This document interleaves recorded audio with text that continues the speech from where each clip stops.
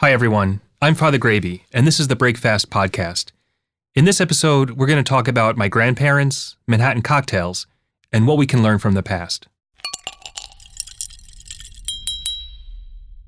There's a framed picture I keep in my room of my grandfather, my mom's dad. It was taken on her wedding day, maybe earlier that day or before the reception. He's standing in the kitchen, wearing a tuxedo with a classic 1970s ruffled shirt. He's holding up a glass of a Manhattan cocktail, looking as though he's about to give a toast, and he has this 1,000-watt smile on his face. You can almost feel it. My mom is the oldest of 5, and was the first to get married. My grandfather loved a good time, and this sure qualified. It's just a moment of pure joy. My grandparents weren't wealthy people. My grandfather was a New York City detective, and they struggled to put 5 kids through Catholic schools. But in that picture, he looks like $1 million. I was really spoiled by my grandparents. Not in a material sense, but that I had them for so long. My mom's dad was the first of the 4 to go. He died when I was 27, during my first year of seminary. And he loved Manhattan. Actually, all of my grandparents did. Maybe it's a generational thing. I don't think they'd understand much about the cocktail culture nowadays. They probably had never heard of a mixologist, and they weren't into fancy ingredients or creative concoctions. Just the basics. If you don't know what a Manhattan is, it's one of the classic cocktails, right up there with a martini.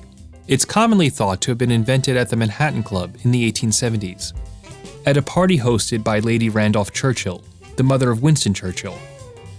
Its main ingredient is a form of whiskey, usually bourbon or rye, mixed with sweet or red vermouth, and garnished with a cherry.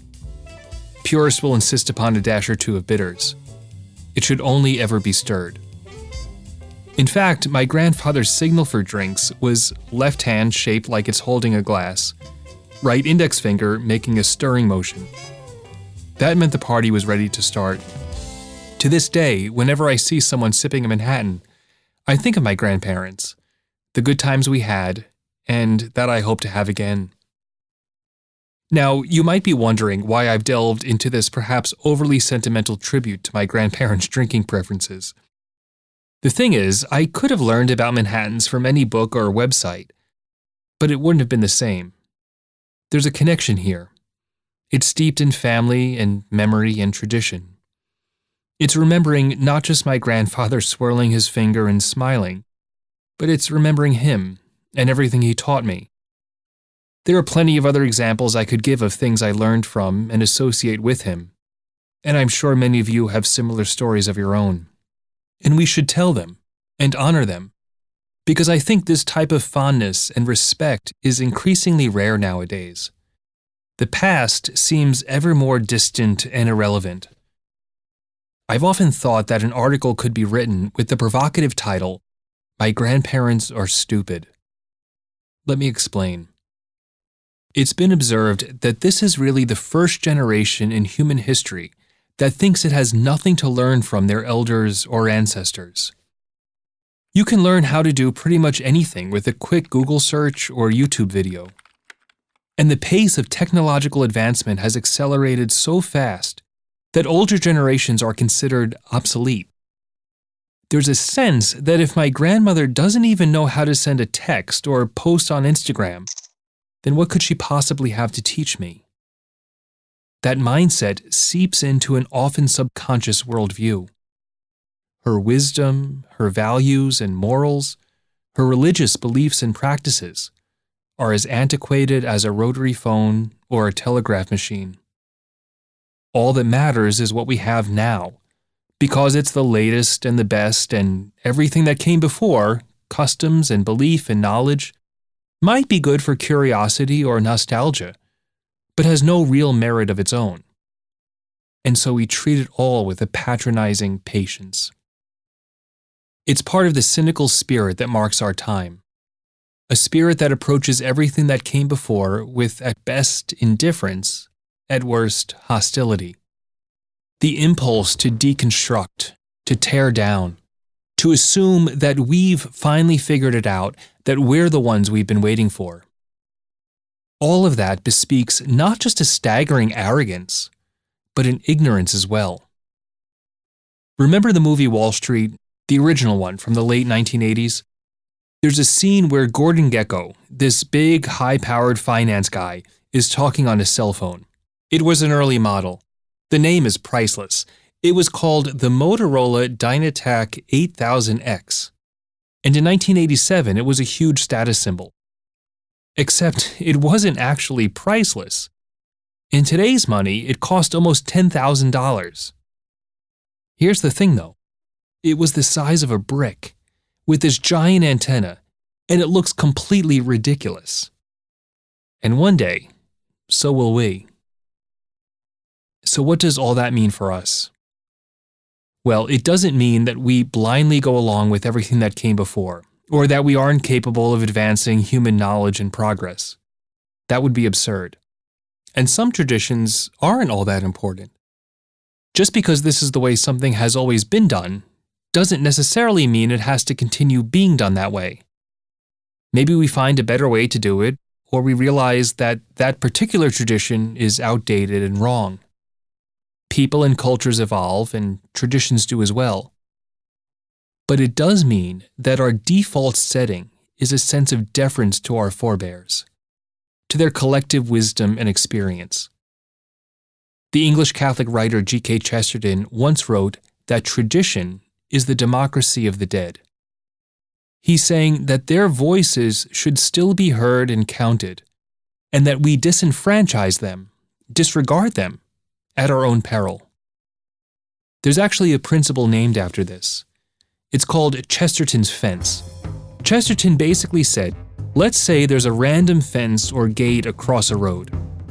It serves no obvious purpose, and the impulse is to tear it down. But maybe we should pause and reflect a bit before doing that. Maybe we should think someone obviously took the time to put that fence up, and probably had a good reason for doing so. Just because that reason is unknown to us doesn't mean it's not still valid. Maybe we should give them the benefit of the doubt.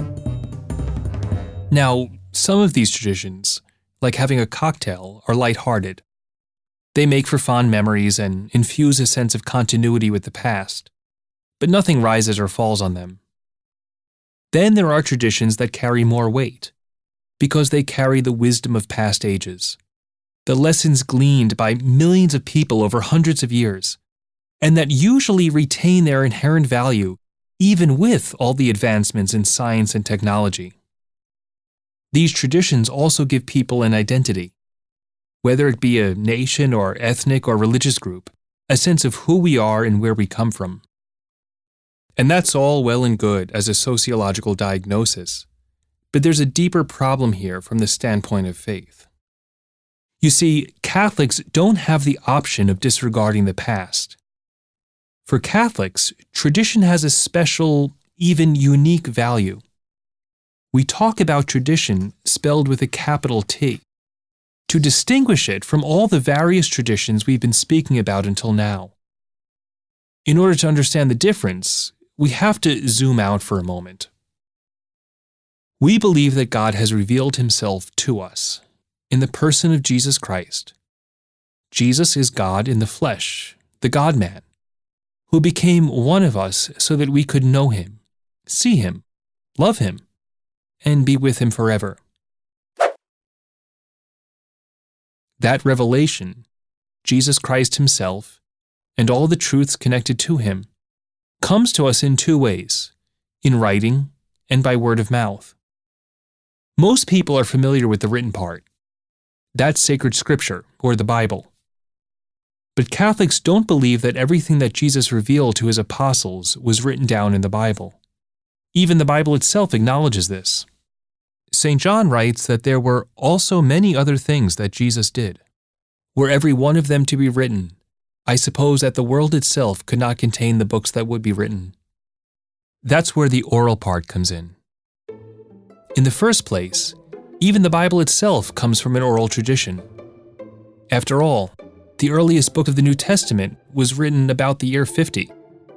That's almost 2 decades after Jesus' death and resurrection. So all that time, the life and teachings and miracles of Jesus were being passed on by word of mouth, until some of them were written down. And these truths continued to be passed down, from the apostles to their successors, the bishops, and from them to all the faithful through preaching and teaching. We call this tradition.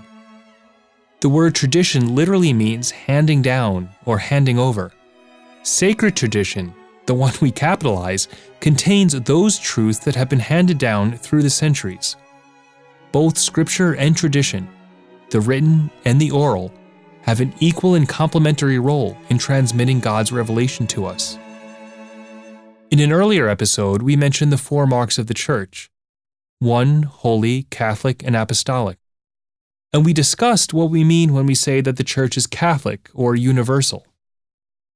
This discussion touches on the last of those 4 marks, that the Church is apostolic. That means we believe the same faith, the same truths that the apostles did, in which they faithfully handed down through the centuries. There is nothing we believe that the apostles didn't, and vice versa. We might have a deeper understanding of these truths after 2,000 years of reflection, prayer, and study, but it's the same faith, the same church. The teachings don't change, but we do. We grow in wisdom and learning, and so come to see these truths more clearly. It's like seeing someone in silhouette, then in some blurry way, then in black and white, then in color, then in 3D, then in person. That person hasn't changed at all. Our vision's just gotten better. And because these truths, gathered under the name of tradition, don't change, it means they have a normative and binding character.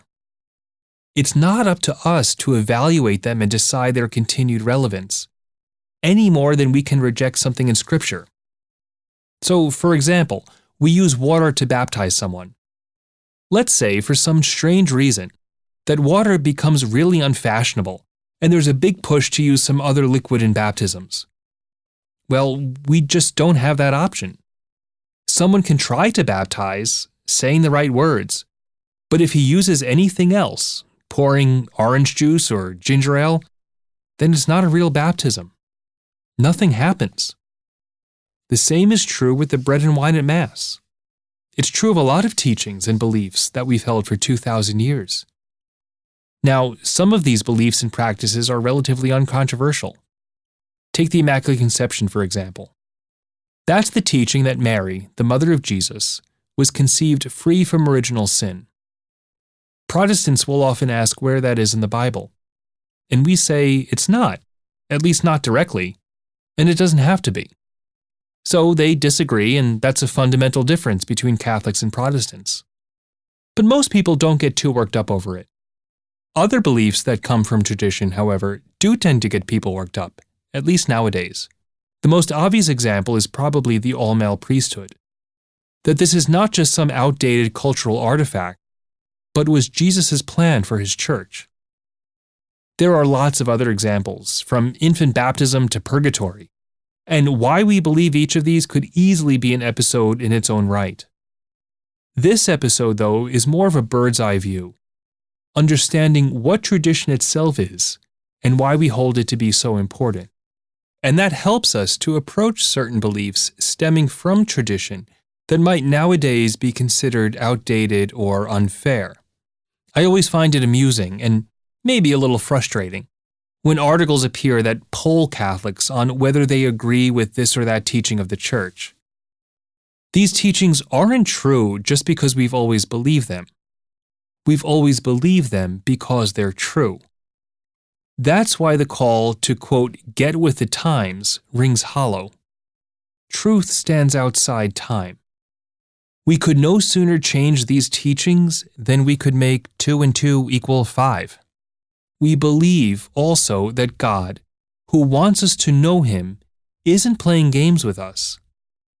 Should the Church change one of these teachings, as those polls seem to advocate, it would mean that the Church had been wrong for 2,000 years. Now, some might hear this as blindly clinging to outdated truths so as not to admit that we're wrong. That's one way to look at it, and I would say the wrong way. Rather, we believe that the Holy Spirit guides the church and all her members, and is incapable of misleading so many for so long. Because while the church is made up of flawed people, you and me and the rest of the human race, she's also founded, guided, and protected by God Himself. So that becomes a matter of faith. One either believes in the divine nature of the church and her teaching, or one doesn't. And we realize what the stakes are. If the church could be wrong about something in a fundamental area of faith and morals, then how could she claim to be credible on anything? Every teaching would be subject to the whims of each generation, to be revisited and reevaluated according to the shifting sands of fashionable opinion. In other words, truth would cease to exist, replaced by majority opinion. We believe the church is no more capable of doing that than an elephant is of becoming a horse. Rather, we're guided by that which has been handed down, the living Word of God, made known to us in what the church has always believed and done.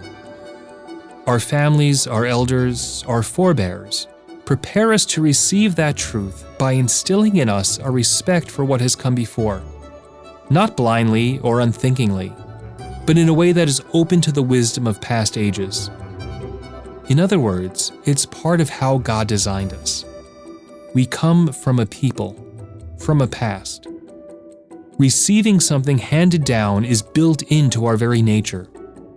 Learning and appreciating these little things, language and customs and food and drink, prepares us to receive the biggest thing of all, God Himself. When I look back at that picture in my room, I pray that my grandfather is still beaming, only now at the wedding banquet of heaven. And I'm grateful to him for passing on to me not just his love of a good time, but his love for the good Lord.